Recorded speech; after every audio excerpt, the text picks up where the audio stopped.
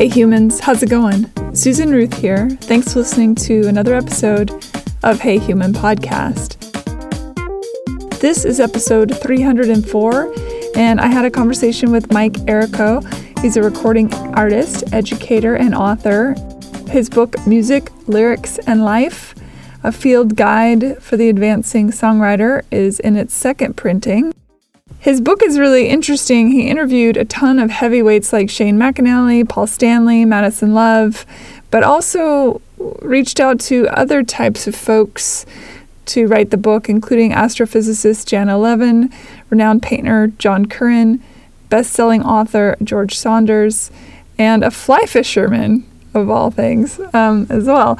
So, he talked to all sorts of people about what makes the art of songwriting, who it says about who we are, where we're going, really fascinating outlook and conversations with people from all over the place.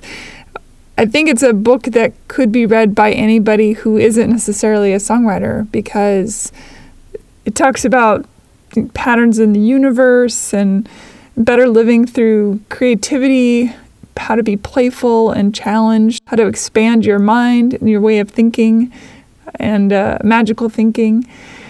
I really dug it. I dug him too. He's friends with my second cousin, Ed. Shout out to Ed for the introduction. And yeah, I'm looking forward to you hearing this. Okay, usual stuff. Hey Human Podcast can be found on Instagram and Facebook under Hey Human Podcast. To find my personal Instagram, Facebook, and Twitter, it's under Susan Ruthism. You can email me, susan@heyhumanpodcast.com.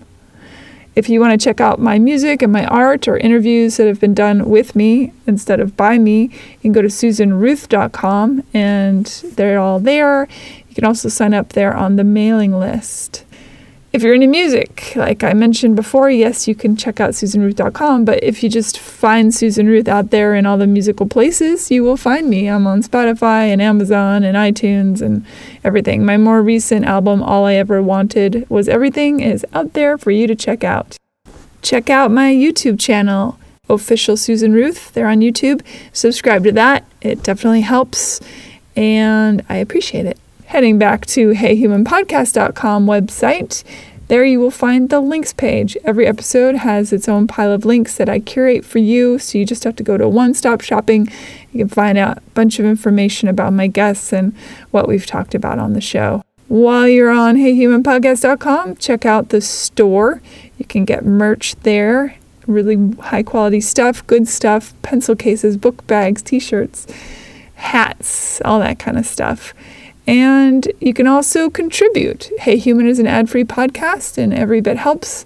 And you can show your support that way if you are so inclined. Rate, review, and subscribe to Hey Human on iTunes or wherever you get your podcasts. It's another great way to help the show. Thank you for listening. Thank you for getting the word out and spreading the love. Stay safe out there, be kind, practice self-care, and know that I'm out here thinking of you. Yeah? All right, let's get into this. Here we go. Hi. I'm just cranking some Susan Ruth. Cranking some Promise Me Something. There you go. Reba ended up cutting that song. Reba McEntire? Mm-hmm. Amazing. Yeah. How cool is that? It's pretty freaking cool. I cried, actually. Yeah, I can imagine. When was that? 2015. Her Love Somebody album. She changed the title from Promise Me Something to Promise Me Love, but it's Reba, so I didn't care. And then she did add one word. She added the word romance. So she says romance and love, and that word just makes me willy. And that was a real bummer. But, it's Reba. Apparently she goes in with a basic understanding of the lyric, and then she just kind of wings it. You don't have to answer this, but what does that do for the co-writing? Nothing. She doesn't do anything. She didn't take any. No. That's nice. She's not she's one of the sweetest people in the world. When everybody that was on that record got a hand-signed thank you note from her, handwritten, And then she threw us a big, because I think she knows the music industry isn't what it was. And so getting on the record is one thing, but it's not really going to amount to much. And even if it's a decent record, especially for an icon, old school artist. And so she threw us a big party and she performed and she played the whole record and gave us foods. And it was really great. That's awesome. Yeah.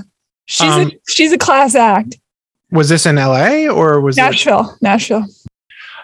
So are you working with a publisher and all? Are you doing all? I do everything. I do everything on my own. I'm a songwriter. I'm a performer. I'm a podcaster. I'm an abstract painter. And I just sold in the beginning of last year 2 short films. Cool. So all the storytelling things is what I do. Short film as in like you did 10 minutes.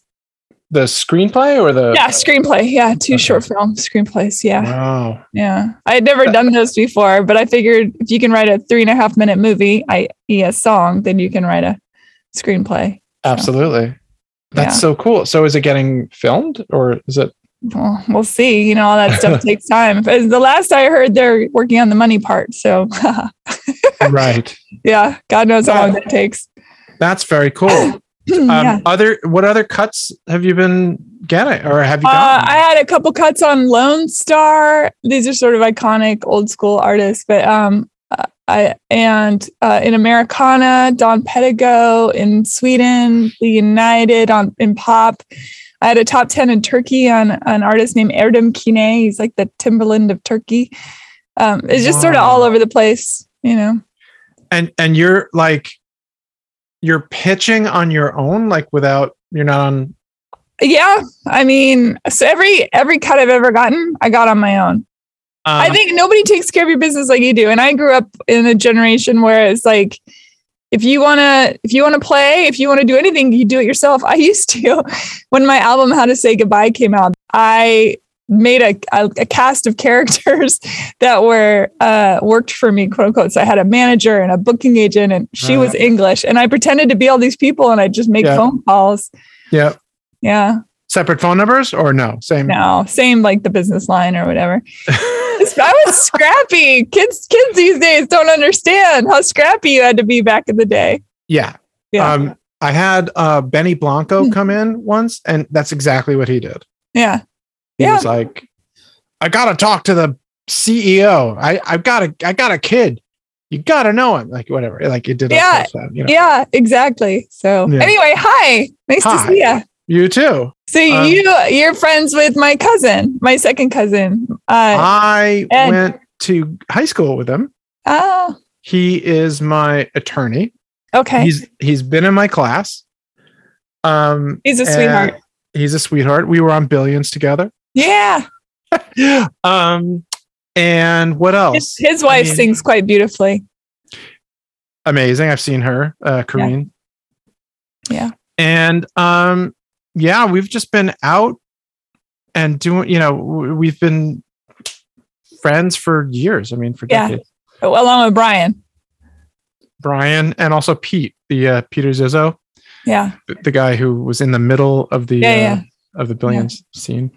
Yeah, Brian, he won't never remember this. And I haven't obviously talked to him since, but in 2011, he came to Nashville with the Nashville Film Festival or Screen Festival, whatever, the thing where the screenwriters come and talk to aspiring writers. And I met him then, unbeknownst to me that Ed and I hadn't even officially met Edward yet. I met Edward because I was talking to my dad about my grandmother, and I just did a Facebook search of people with her last name, her maiden name. And I came upon him and I reached out to him. I was like, hey, I think we're cousins. Oh, that's so amazing. Yeah. He's a really sweet guy. Yeah. And it's really nice to have an attorney that you believe. Oh yeah, definitely. Because I certainly had the opposite. Yeah. So he's anyway, been great. Yeah. So it's a small world after all. I hope to meet him in real life because I've never met him. Yeah. I'm going to come to New York in the spring, I hope, and get to meet him. Yeah, I'm sure you've heard his clients and all. I mean, vaguely. I know he represents some famous people, but in I don't know if you feel this way, but in my experience, it's best not to worry about who people are surrounded by and just concentrate really on the person themselves. Oh, for sure. Yeah. Yeah. I mean, well, he is, yeah, he's great on his own, but I mean, like he also has like this other business, this whole other side to him. Yeah, for sure. Well, hi, Mike, Erica, welcome to Hey Human. Thank you very much. Thanks for having me. It's lovely to see you. You. And you're in New York? I am in Brooklyn, New York. We were second generation, to Brooklyn. Yeah. I mean, it's great. We're all immigrants. 100%. Yes. Yeah. I wish more people felt that way. Tell me about you. So you grew up there. Tell me about growing up in the family. Was it a music oriented family? Were you a creative kid? How did you, that was something like, oh, I'm bored, I'm going to pick up an instrument? Well, it's a creative house. My dad is a doctor, but was also a classical pianist and a music major back in the day. My mom is a painter and sculptor, artist, but a visual person. So put those two together. I have two sisters. One is a Broadway, I don't know, chanteuse. I mean, I'm not really sure. She's like I don't know what number threat she is. She's like about a 7 threat or something of the different, different skills of acting and such. And my younger sister, Melanie, is a designer of jewelry and fashion and all of that. So incredibly creative family. Yeah, that's kind of just it was there. Like that's just sort of like what was going on in the house. So close family, I'm assuming. Yeah. I mean, we're all literally and figuratively, I think we're all within like 10 miles of each other as we speak. Wow. Except for my sister Melanie, who is in Philly. Okay. Shout out. That's a 2-hour drive. Yeah. So we're not very nomadic. That's one thing for sure. Well, she flew the coop a little. A little. Yeah. What was your first instrument of choice? The first, that's funny you should put it that way. The first of choice, oddly, was the trumpet. I don't know why, but I just picked the trumpet. I tried the piano, and then I tried the trumpet. The trumpet was rough also. It's very loud and very sharp sounding. So, and also your mouth is occupied and you can't make chords. So there were several limitations to that instrument as far as I was concerned. So then I switched to guitar and I went, it started classical guitar. Because I think mom didn't, the electric guitar is the elevator to the devil. You know that. I don't know. It was a harbinger of something not great, I think. She felt that way. Religious. She did. Well, so religious woman then, or just in theory, electric guitar is theoretically, it's more culturally, it had more cultural sort of significance, I think, as a dangerous harbinger of delinquency, truancy, possible alcohol. I don't know. I'm not really sure, but that was not. It was not an exciting turn of events for her. So we compromised somehow. You kids and your rock music. So I got into classical, which is actually really beautiful. It's a very different way of playing, but I still kind of use some of it, some of that, embouchure is not the word, but like those techniques, those sort of finger techniques. And eventually, of course, I got into electric and did all that for a while. When I got out of college, I was getting a lot of work being a sideman or backing female singer-songwriters. So then I switched back to acoustic, to steel string acoustic, and that's sort of where sat, for a while. Not knowing how old you are, the music, just knowing the music that came from New York, Brooklyn, the Bronx, all those places back in the day, just incredible. Especially in a female genre, the incredible Carole King era. Oh yeah. Well,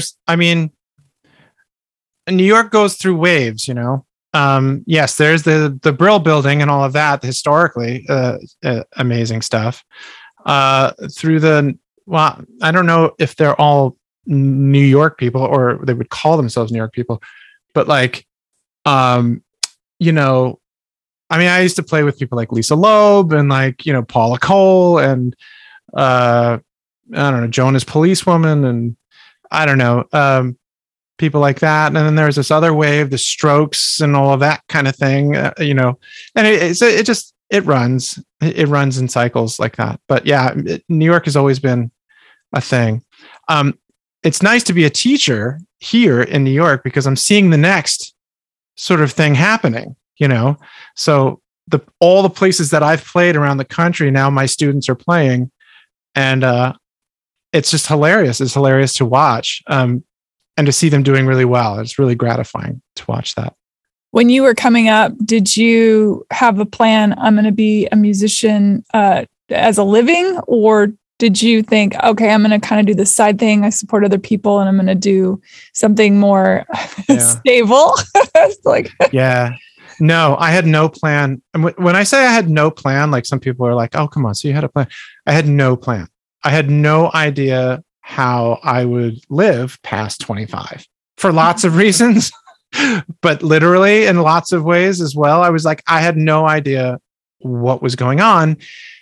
And then I had my dad took a class, a pop songwriting class. He's a classical player. He took this pop class and hated it. And we have the same name and he didn't want to get his money back. So we just switched. And so I showed up the next day and then I just took the class. So then that became sort of the thing to do. It was the thing to do in the absence of anything to do, Yeah. I was a sideman for a while, but I never felt like I had any, no one would listen, right? I just had I was sure that no one was ever going to pay attention. But then I got into all these bands and they were terrible. They're just so bad. And I was like, well, wait a minute. They have such hubris to be doing this. They have such confidence. I don't mean to say hubris, but confidence. Maybe I can pick some of that up. And that, they were sort of like mentors to me as far as in the confidence game.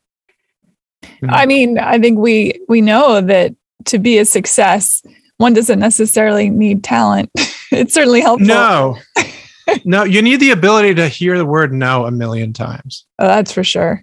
And I remember I was working, I ran the website for Blender magazine for a while. And we did an article that really impressed me on people, rock stars with Asperger's is basically what it was. And they're just, because you hear no so many times, but someone like Tom York from Radiohead, just didn't, just no doesn't penetrate, because he just had the ability, the focus, that he seems to have. And so he was able to withstand, I think, no with more resilience, I think, than someone who's going to be like, oh, you think I suck? You're probably right. Sure. It's like the ability to say, to hear no, even on doing this book, promoting this book. I mean, I hear no. Oh my God, how many times? Well, I mean, I think the musical history books it's filled up with, they're filled up with all the different artists and writers and musicians and things that say, oh my gosh, so-and-so turned me down, such and so. I mean, they all have countless stories, from Elton John to the Beatles to the Stones. I remember I was working on a record in New York, and we were in the last phase of it. So there was some downtime while the engineers futzed around, and it was Godfrey Diamond's room, and he had all these great music books about various acts. And I picked up a YouTube book that was it was just so thick. And I started leafing through it, and it was every song U2 had ever written to that point. And as I thumbed through it, of course, the hit songs were in there, but there were far more, I mean, dare I say, mediocre to crap songs. And I thought, and it was such an inspirational moment for me, because I thought, oh, this is one of the biggest bands in the world, especially at the time, that they can also write terrible stuff, and they just keep going until they get to the good stuff, you know? Yeah. So many clunkers. Yeah. Yeah. I had a rising singer-songwriter in as a guest, this woman, Jensen McCrae, and she told my class, you know, I have an album coming out. There's 12 songs on it, and I'll write probably, you know, 120 songs a year, and, you know, for the 12, you know, and she's like, you know what? That's not a bad batting average. And so my students just wither when they hear stuff like that. But like, and well, they should, because like, you know, every time I've had people of any level of stardom, like Rob Thomas I had, or like Benny Blanco or whatever, these people, I'm like, how do you approach, like Jack Antonoff, how do you approach the blank page? And they're just like, I don't have the time. Like, I basically pick up where I left off, wherever that was. Once upon a time, there may have been a blank page, but that was the first day I started, and it hasn't been blank since. Yeah. And I would argue that you're never really done writing a song as much as you want to be, because I go back and listen to records that I've made, and I think, oh, fuck, like, why did I say that? Like, why didn't I write that? But you have to just keep pushing forward. You had to have those in order to get to the ones over there. It's funny you should say that, because I teach at the New School and at NYU's Clive Davis Institute of Recorded Music this semester. And I have a student at the New School, and he was talking about a song that he was finishing. And I was like, you know what? But he couldn't like put the period on the sentence. You know what I mean? He couldn't finish because he had all these other ideas. And I was like, why don't you make several versions of this song? And I was like, what is the definitive version of a song? And why did someone come up with that concept? I feel like that's like a record label concept. Like, they want to own the original version, so they have to say all the other versions are inferior in some way, when they're actually not. And in fact, a lot of times, like the live version or the remix or even the cover from somebody else is the better version of the song. So I was telling him, like, just make 5 versions and let the people figure it out, you know, let them do what they're going to do with it. I don't know if that helps or hurts the idea of finishing a song, but you're right that a song is never finished. So respecting that via different versions could be very helpful. That's why I find John Mayer so intriguing, because not only is he not afraid to grow in different directions, I think he loves playing with different genres and different ideas, but he also, it seems, never really plays a song the same way twice. Right. And he's in the dead now. Right. Right. Which is great. So like they never, I feel like they invented that, you know? Yeah. I guess jazz had something to do with it. Right. For sure. Or improv. Yeah. But the idea of this being like a rolling concept, you know? Right. Because music's organic. It's there. It has rules, of course. It's mathematics and it's language, but it also is quite fluid and organic. Yeah. It's time, basically. I'm trying not to say it's time in a bottle, but it kind of is, right? I mean, it wasn't created to be recorded. It far predates recording. And it was the past story. That was its purpose. Right. Yeah. So once we got into recording, we got into a different definition of what it is. Mm-hmm. So that's kind of a weird way to approach it now, because at the end of the day, I mean, you have people like Dave Grohl or someone like that, these advocates for live music, right? And they're just like, if that's it, that's where the rubber really meets the road.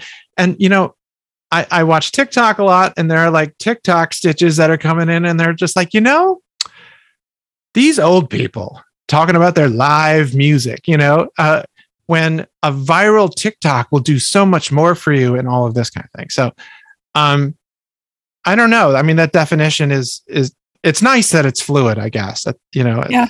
Or you do both, or you do not, neither. I don't know. Well, there's a fanaticism. The people are quite fanatical about finality. Also, they think I have to get to the end of this thing, and then when I'm at the end of this thing, that's it, and then I can move on to the next thing. And I would again argue that you've never put anything away. You've never ended anything, because if you hadn't done that thing, you wouldn't be able to do this thing. And technically, they're connected. I think artists are also sort of bemoaning the death of the album, or which isn't really the death of the album, but the death of people listening to an album straight from start to finish. Those were the days. Those were days. But you know what? At the same time, those were also days where like you'd get a couple of good songs and the rest were not so great, but they had to put them out. I think there was a transition. I was just having this conversation the other day. It used to be that purchasing an album, you go to a vinyl store, you'd get your album. The artwork was incredible. The liner notes were incredible. You would have an experience with this thing. It was a start to finish story that all the songs fed into each other. There was a circular happening there. And then slowly albums were, like you said, a handful of songs good, a couple dogs, and then it became a couple good, mostly dogs. And then it was the record label saying, screw this, we're doing singles. Yeah. And that was it. Another thing, I was talking to someone about this. Another thing is like the album was the thing, right? The album was the vehicle for sales, right? Not everyone who got signed had an album's worth of something to say. Right. But they still had to fill it in some way. So they would fill it with filler, with not great stuff in order to get the single out.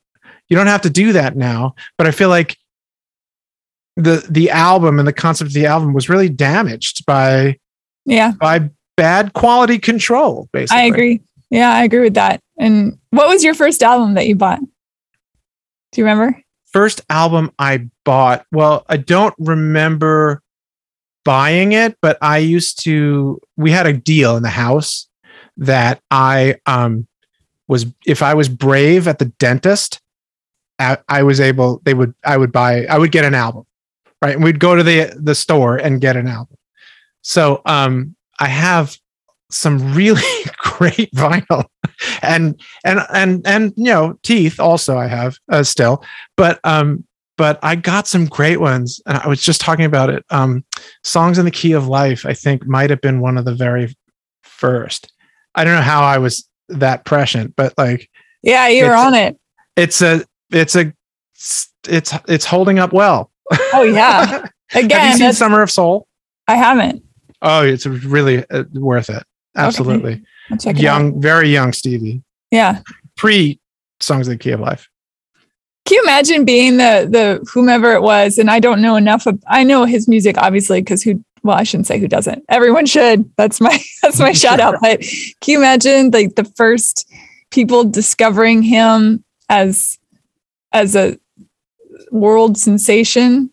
Just imagine that room. I think about that a lot. I think about these rooms where, Stevie Wonder first sang, or I don't know, Nirvana, or Carole King, or Joni Mitchell, for God's sakes, And I think, what did that room do? How did they look at each other? Or did they try and act normal? I mean, the room changes for sure. I've seen some of them. The one who has eluded me so far is Dolly Parton. Like, I have to see. Like, there's something about going to see people whose names are fixtures in culture. But you've Like, never seen Dolly play? I've never seen Dolly play. Oh, you must. That's what I'm saying. Yeah. Yeah. But like, I'm never disappointed, even if I don't like the music. Like, Yeah. I saw Barry Manilow. I just watched the film Listening to Kenny G. Mind-bending, amazing thing. Difficult to listen. I mean, I'm not a fan. It doesn't matter. You know, there's Sure. you can feel why, this person is. It's that X factor that nobody can define. X factor is exactly a great way to put it. And like, I feel like I've seen some students like that, and people just look around and they're just like, oh my God, are we watching like The beginning. a thing? Yeah. Like a real thing. Yeah. Yeah. It's very cool. What led you into the path? How did you get into the path of teaching? Where was that along the way? Totally backwards. Right. So I went, I was touring and record deals and putting stuff out and whatever. And while I was on the road, I got a call from a friend who was like, he worked at a university, and he was like, I'd like you to come in and talk to my students. This is a liberal arts college. We don't have anything. No one really talks about popular music at the faculty level. So why don't you come over and talk to them? And again, the confidence for me comes up. Like, I don't have anything to tell them. Who am I? Like, I don't know. And he's like, you know what? Shut up.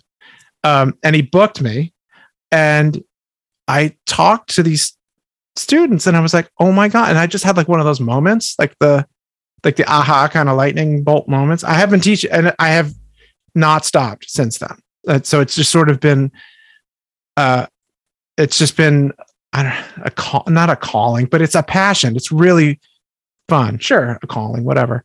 But that was what really got me going, was a friend and a phone call. Wow. A friend and a phone call. That's pretty much where most things show up, Isn't it cool to think that just one moment, one conversation, and the trajectory of all your life gets into a whole new flow? Completely. It's very weird, and I thank him for it. And he's weirded out by me thanking him, because he's just like, dude, all I did was call you. Stop. You don't have to thank me in the book. I was like, I thanked you in the book. He's like, I just called. It wasn't like I had this grand plan. And of course, I'm thinking, you knew all along to make that phone call. And he's like, sorry, guy. I had the ruby slippers all along. I love that movie. I do and too. For that reason, is that like, there's no wizard, like, no. And it's just the wizard the weirdest. Is within. Right. I mean, it's kind of the whole, the thing about it. So then from the teaching, I turned and I was like, oh my God, what am I going to teach them? I have to write a book. I need a book. You know what I mean? So then that's how the book came about, was because the teaching came about, because the songwriting came about. And it's all sort of been very backward, but also like almost looks planned. Yeah, let's talk about the book, Music, Lyrics, and Life. It's a field study. Now, I think that's really interesting to call it a field study for songwriters, right? Because it's not just that. There's all sorts of things going on in there. Yeah. Which, by the way, I finally got the book. I'm so glad. I still haven't seen the one that you sent to the house, but yeah, I mean, I've been sending stuff out, and I've had a few people just like, what is going on with the US mail? Oh, it's crazy. What is happening? Like, so I'm getting get tracking numbers. If anyone's thinking about sending a package, get a tracking number. I'd like to think that somewhere the postman is just sitting and reading the book, and when he's done, he'll put it in my mailbox. That might be the thing. Yeah. If I gave you a bottle of wine and then it came to you empty, but yeah, it's a field guide, because I know what's already available, and there's so much available on YouTube or whatever. Just like, what are the mechanics of this? What are the mechanics of that? And like, what, how do you make a chorus? How do you do this? How do you do that? And I didn't want it to be redundant. So, but I did want it to be a new window into the kinds of things that we do. Plus, they're almost like defensive measures for living in a weird way, because, I just think about how definitions of success, when they are external, can lead to tremendous problems for someone in the arts, or it's someone anywhere, someone in the restaurant business. It's what is success, and so putting things like that into perspective means seeing things like the external reward shows of things like American Idol and all of that nonsense, and puts them very much in the enemy category, that has nothing to do with life, with your own definitions of success, and then into your own definitions of like, what do you really want to be writing? Like, there are a lot of people out there who don't want to be Dua Lipa, so don't be. It's a big world. And so getting people to get into their own voice, and into their own definitions of what's good, what's quality, what's success, what makes for a good day.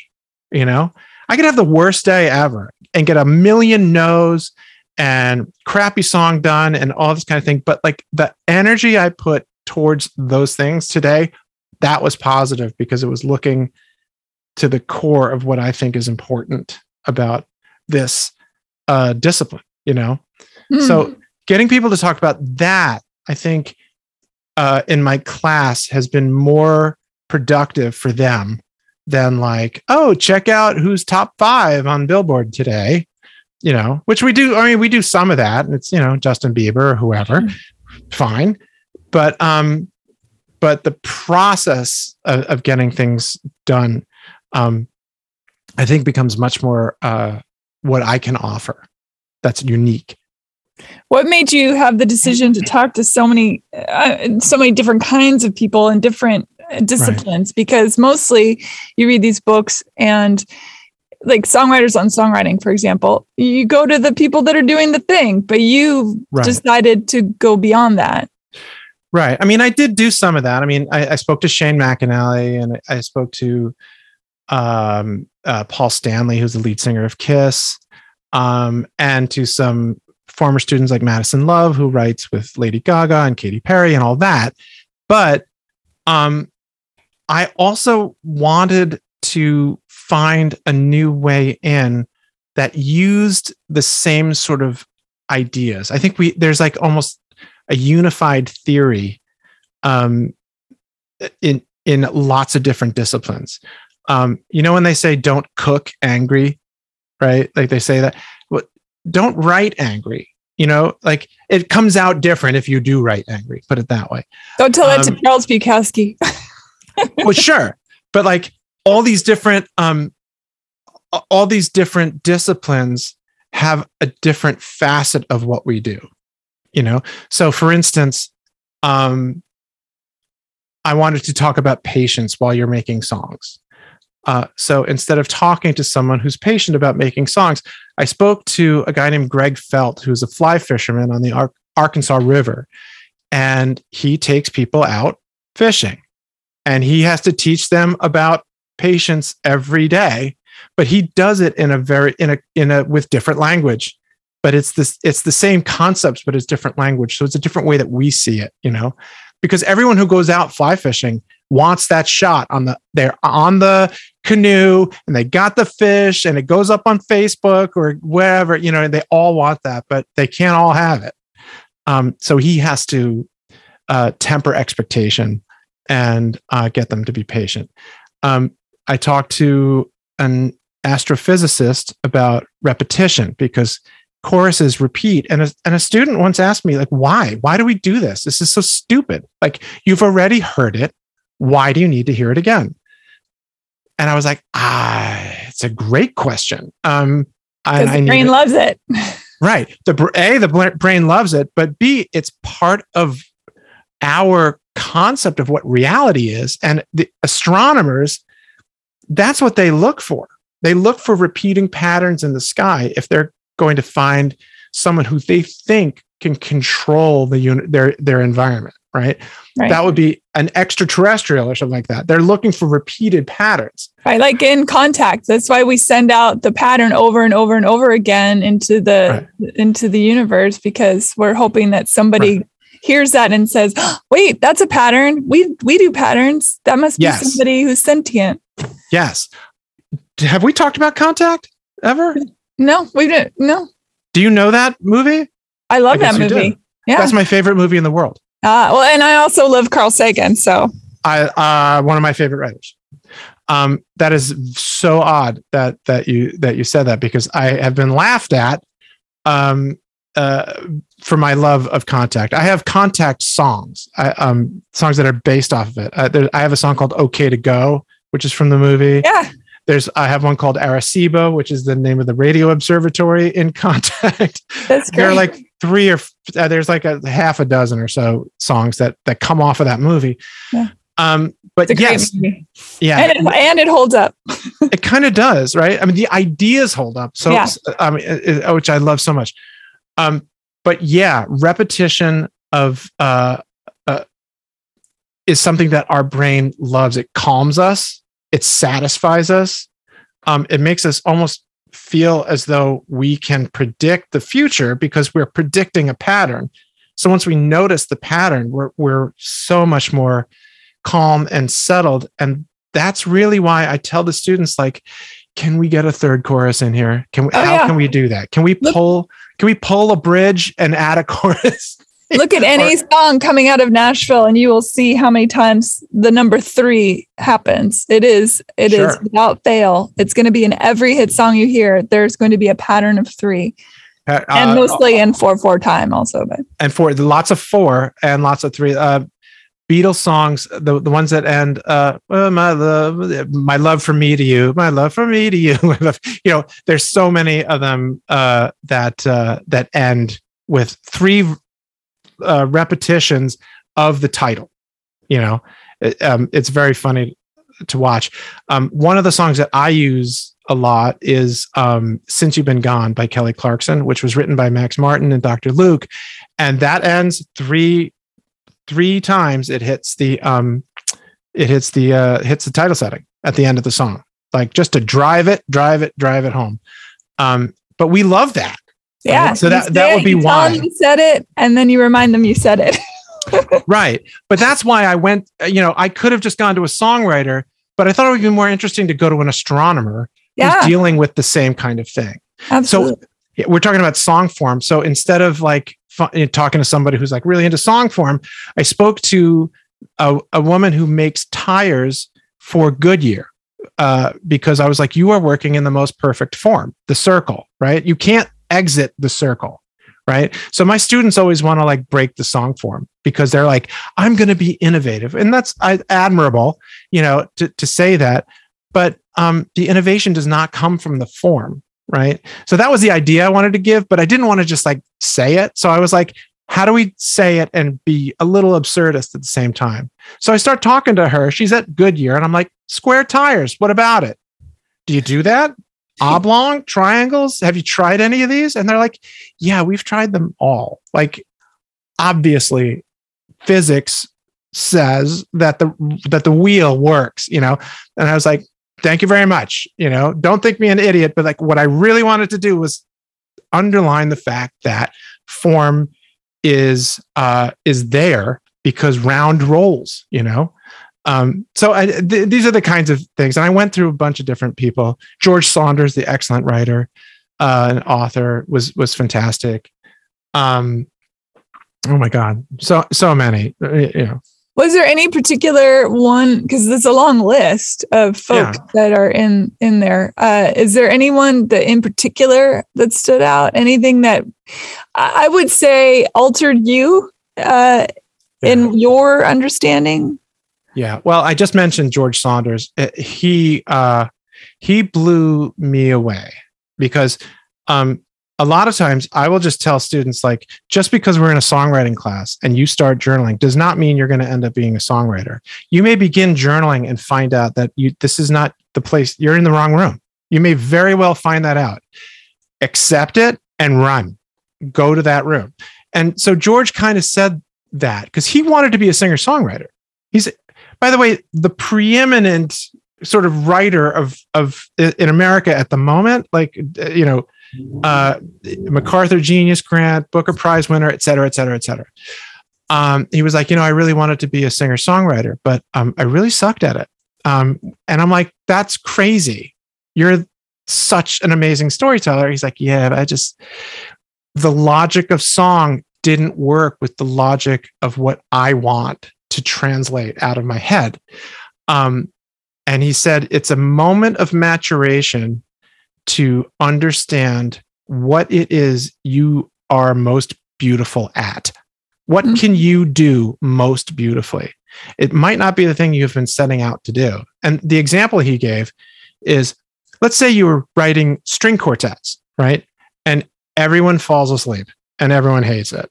And you get sad. And to console yourself, you pick up an accordion and start playing polkas, and everyone wakes up and starts dancing and having a great time. You kind of have to listen to that. And I said to him, to what degree do you think we have a choice in the matter? And he's like, none at all. And I was like, I think you're right. And I do see that in my students. Like, there are people who are just naturally brilliant at it. And there are other people who are naturally brilliant at something else, and I can see it, but they are writing songs. So they don't have them. How do you help them to go to the light, Carol Ann? Well, what I try to do is I try to get them to journal first, and to hopefully to get them to spot it themselves. I don't think just being like, you know what, you'd be a great manager because you're, it's not working for you with songs. I mean, like, that would be incredibly presumptuous of me to say, but if we're in office hours or whatever, I will lead. I think I will lead with questions, and do as much positive reinforcing in what I think might be a fruitful direction. I'm certainly not going to say that I know, but like, sometimes you can just see, when people are standing in their light or when they're standing mostly in their light. And I totally get it. I mean, I get the frustration of that. I get the tears in office hours from them. And like, just a great example has to do not so much with songwriting, but with style. There was this one woman who was so talented, started as a country singer, then went into this girl group thing, then was an R&B, and she was so frustrated. She would just cry and cry and cry. And she found Ableton and started getting into electronic. And now they have this like pop electronic band, and it's really going. They're going to South by Southwest in the coming weeks. And if we were together, you and I, to go out to see a show or something like that, I would take you to them. The band is called Moonkissed, by the way. Moonkissed. Okay. Yeah. But they're the band that I'd be like, you want to see a band? Let's go see a band, That is such an art form in and of itself as well. To be able to, again, we go back to that commanding of presence, that there's something otherworldly about seeing a show where you just know. Yeah. You can feel it. I would never want to be an A&R person or a talent scout because like, it really is so instinct based, and it's so like, it could just be the night, like when you're with somebody, it's like, could have just been a one night stand. This could be wife material. I don't know. You know what I mean? Like, you'd really have to make some real jumps on some weird instinct levels. Yeah. So I wouldn't want to do that because I just like going to the show, you know. Yeah, absolutely. But you can feel it. I feel like we've all come up to and seen bands that, especially I grew up in Seattle. Okay. So much music came out of Seattle, right? And I would go to shows and watch, and sometimes the band that you think is absolutely the band that should advance and become huge superstars never quite do it. And then the band that's like, oh, I mean, they're good, and they're the ones that become the big name. And you think, how did that happen? I know.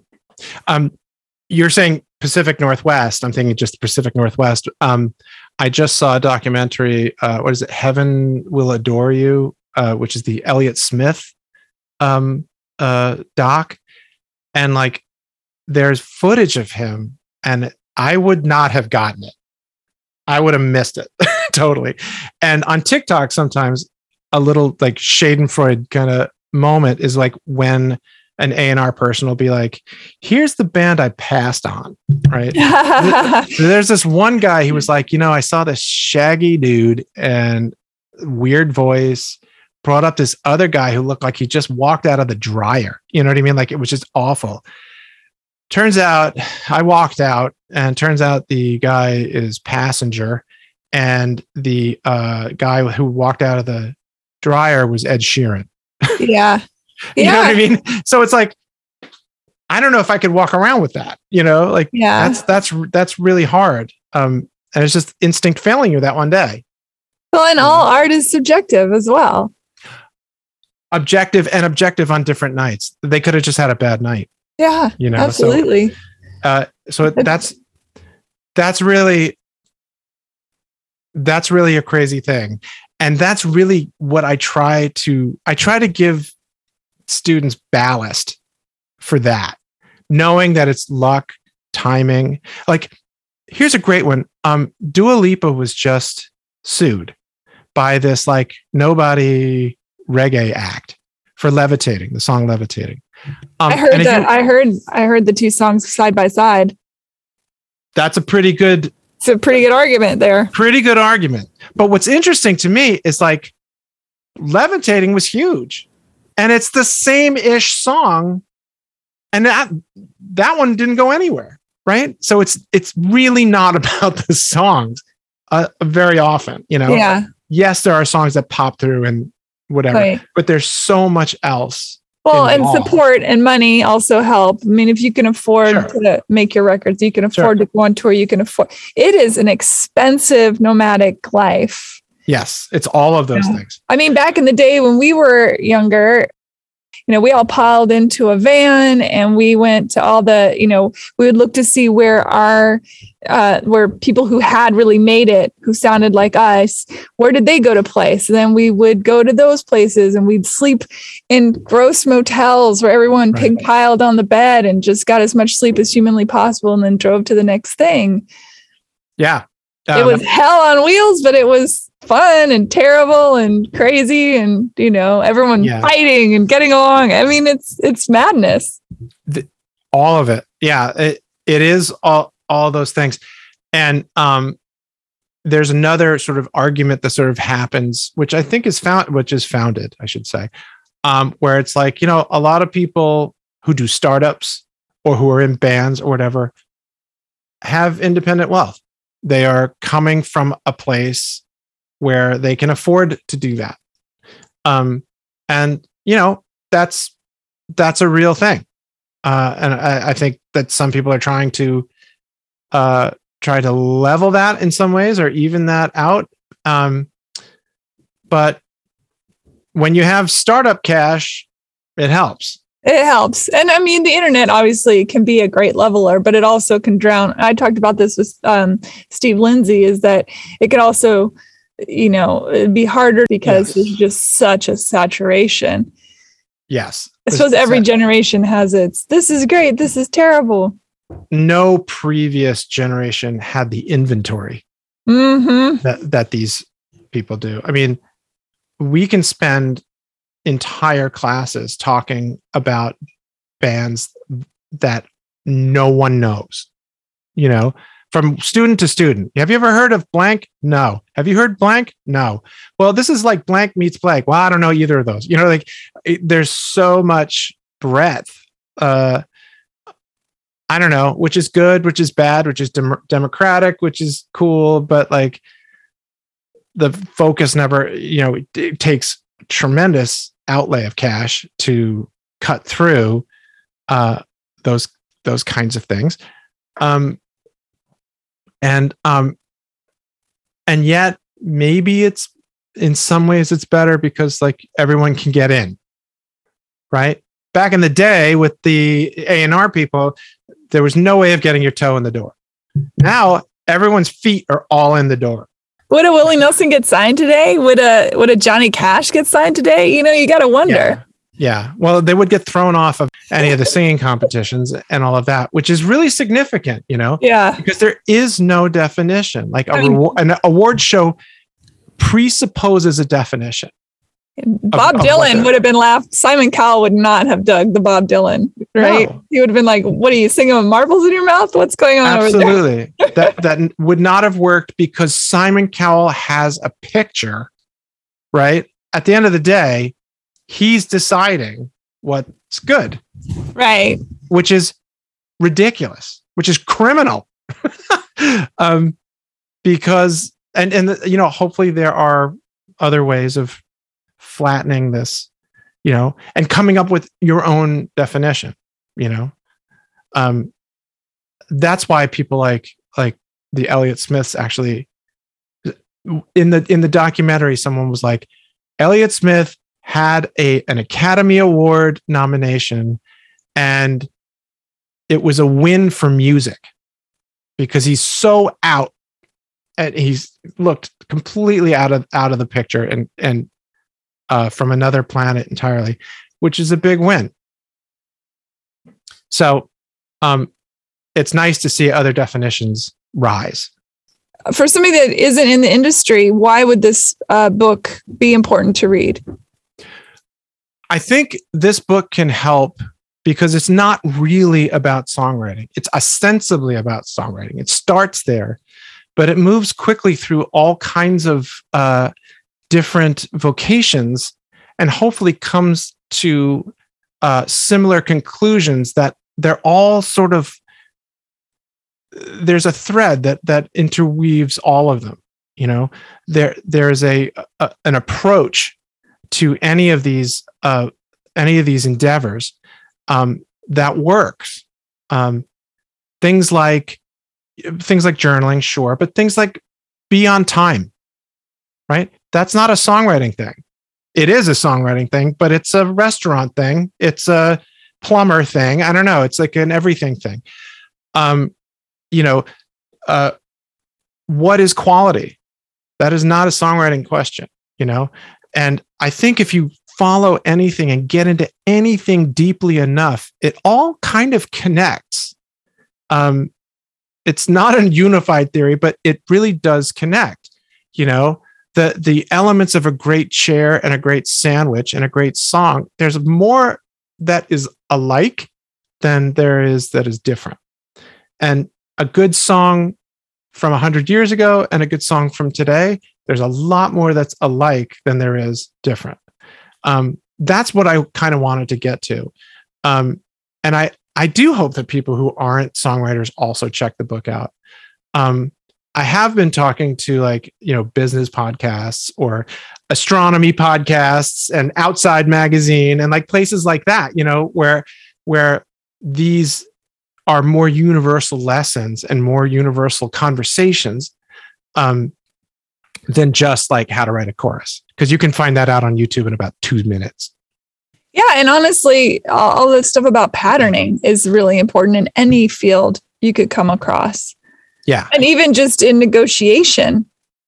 Yes. Well, there's that too. There's how to negotiate. There's a whole thing about co-writing, because co-writing is a really big deal in the songwriting world, but collaboration is a big deal anywhere, Absolutely. So the idea of like not getting everything that you believe that you were owed on one song because you're thinking long-term and the relationship that's not a songwriting issue. This just happens to be songwriting that I'm using to illustrate it. Oh yeah, you gotta learn to stand up for yourself big time with publishers, with record labels, sometimes with artists. But community and there's a beautiful communion in songwriting when you're working with another person. It's such an intimate relationship. Yeah, it's incredible. And when people find a crew like that, they stick to it. So like, I mean, I have students who are hoping to get cuts with Rihanna or something like that. I'm like, Rihanna's got her people. That ship has sailed. Find the next Rihanna. Yeah. Find the next Rihanna, but find the club. Get into the club. Be on time. One student told me, bring snacks. Right? So bring snacks, not nuts, but bring snacks. Yeah. To a collaboration, be intrapreneurial, which is to say like indispensable within the crew. And that crew closes up and they start writing. Shane McAnally said it. Yeah, well, he's a great example. I was going to say you really picked somebody that is the epitome of that for sure. Yeah. And they're just cranking it out. They know where everybody lives. They know their phone numbers. They know their ticks. They know the house rules, right? Mm-hmm. So being part of that, and respecting it and honoring it moving forward is the long game. And that's, again, long game is not a songwriting thing, but it is definitely a life thing. And it's about compromise, but it's also about, in the end, the long game is the one that wins. Absolutely. That thing too is that I think for most creatives, we move our own goalposts all the time. We get to a goal and then we move the post and we're like, okay, this was success. And now over there, that's success. And you just keep pushing forward. Mm-hmm. And like in any good game, you just push your way through everything. And let's just say the offense is the word no. You have, and you have to hold the line and just keep going. There was a show. That's a really mixed metaphor. I'm so sorry. No, but I'm going to mix it worse. There was a show by Jason Alexander. Jason Alexander starred. Yeah, sure. He was the guy from Seinfeld. And it failed, I think, but it was about like a motivational speaker or something. And I remember seeing the ad on the side of a city bus, and it was Jason Alexander pointing his finger. And the tagline was, "No is just yes to a different question," which of course means nothing, but is also it's very inspiring to me. It's just like, oh, you said no? How about this? You know what I mean? Yeah, and like, exactly. maybe I can turn the no by changing the question. Yeah. And only in terms of business. Let's keep consent is still consent, everyone. Oh, well, yeah. I guess that's what I'm saying. How did you end up on Billions? Yes, consent. I consented to being on Billions. I went to school with, there are all sorts of relationships that ended up in Billions, which is strange. My sister has been on Billions. My sister Melissa. My friend from college, Paul Giamatti, is in Billions. The guy who wrote the show or co-wrote the show, Brian Koppelman, I went to high school with. And they needed, and we all played music and were in bands or whatever in high school.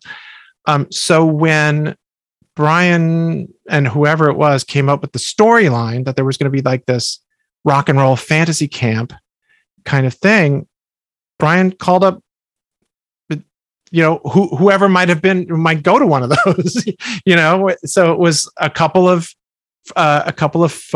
friends from high school, including my attorney who played bass.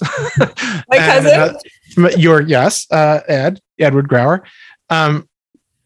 And it was just really fun. It was just a really fun, weird, I don't know, it was a fun new thing for some of us. I think for Peter Zizzo, it actually may have jump-started an acting career.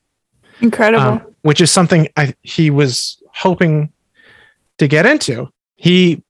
Peter, who was a well-known, successful songwriter, is now jumping into the acting world.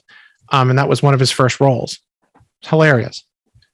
You just never know. And that's another example of there is no time limit on creativity.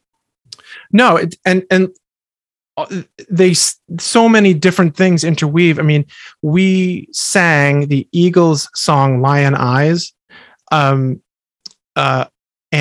we recorded it the day before in the studio where I recorded my last record. So I knew everybody at the studio, right? So they were all there. The music supervisor and I have worked before on other films, and it was just like, this is just very odd, and that happens sometimes. And I do talk about this in the book also. The concept of synchronicity is weird. It's like coincidence, but it's not. Or it is, but it's so coincidental that it's like, oh, come on. Yeah. So that was a real synchronicity kind of moment. And the fact that it happened right around the release of the book, I was like, I mean, I just couldn't time any of this any better, Yeah, no, it's great. It was just crazy. It was crazy. I love that. Tell people how they might find you. I'm easily found. There you are now. Well, I am now. Mike Errico is the name. MikeErrico.com is the website. And pretty much everything is there. I mean, at Mike Errico for all the socials. And, and the book is available wherever books are sold, including, I have to say, wherever your local bookstore is. Consider going to your local bookstore to find it. They may not have it, but they might be able to order it. And there's Amazon. But, take a look at your local bookstore. Just go in. Yeah, it's worth it. That's what I do. I buy everything at my local bookstore. Was it hard to pitch this book knowing that there were so many, songwriting books and songs in the key of life books, Oh my God. Yeah. I mean, that's another, I did this thing in the book called Facing Down the Second Draft, right? Which is to say, like, facing down the first draft is like this crazy getting to know you kind of moment with a draft of an idea. But the second draft can actually be more damaging psychically because it's like, wow, I've revised it and it's still crazy and still weird, whatever. So in order to be closer to the reader, I was like, look, this is what I had to do. Okay. And I go through about 3 or 4 different drafts of what this thing was. I mean, I was like, I'm on the road. It's hilarious. We're going to get all these great road stories. And I made this memoir and it hit the back wall. Everyone hated it. And then I tried again with another look and they hated that. And then it was like, then I got into this teaching thing. This is over a course of years I'm talking about. And I wrote another book, which was like half road stories, half lessons from the road stories, right? And I got lucky and I had a break. I got a break. The break was a friend of a friend knew somebody in the industry who would read it before I pitched it. And the reader read it and said, this is half terrible, but it's half good. No is yes to another question. So I was like, please do tell which half is terrible and which half is great. And they were like, the half that has to do with you and your story on the road is terrible because I don't know what the hell, who you are. You went to a Cracker Barrel? Great. You and everybody else. So that was that. But she was like, you know what's really interesting? The lessons are really interesting. And you have a different voice when you're talking about that. And it's something that someone would read that they might actually learn from and get something out of instead of just like, oh, some dude had a crazy time. you know? So I went back to the drawing board. This is like draft 4 or 5 or whatever it was. And I just made it about the lessons, you know, and just took all the hijinks out. All the Motel 6s were expunged from the book. And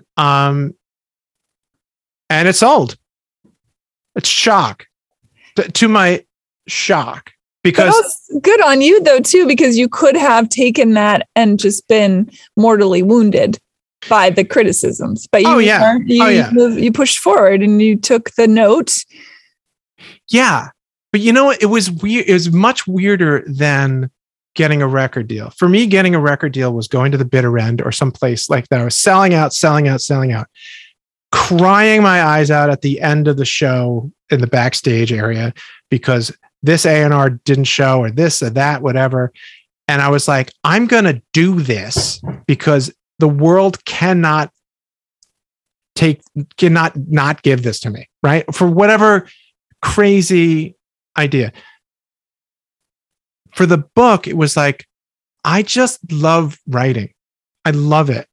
And like, I can move and take notes because the act of writing is much more important than the, you know, arrogance or the weird drive or the anger or the crazy of the record thing. And I would love to do another draft, you know, person in the music industry or book industry. That'd be great. And now I'm thinking about like next book. I would love that, you know, because I just like it, you know, and it's much different than like, I got to get people down to the show. I got to have a hit. The chorus has to hit at wherever wherever it's supposed to hit. 30 seconds in. 30 seconds in or open with it altogether, you know, like, and like, that's muscular. And the book writing was much more finesse and it just came much more naturally, which is why the George Saunders thing was so interesting to me. Because sometimes you can really do something more beautifully and it's just easier. You know what I mean? Like writing a song sometimes can be really, really hard, but like getting up at 5 o'clock this morning and writing pages, not a problem. You know, you have to listen to that, you know? And so I've been listening to that and then I've been hoping to translate it and get it to my students. And I think it's been good. Hopefully. Oh, you know what? Ask them because I don't know. Yeah. He ruined my life. Fraud. You know. I have some letters here that I'm going to read. Oh, God. Mike, thank you so much for being on the show. I really appreciate it. It's been a lot of fun. Thank you for listening, everyone. Take care of yourself. Okay, bye. Be well. Cheers. Bye. Rate, review, and subscribe to Hey Human on iTunes or wherever you get your podcasts. Thanks. Bye.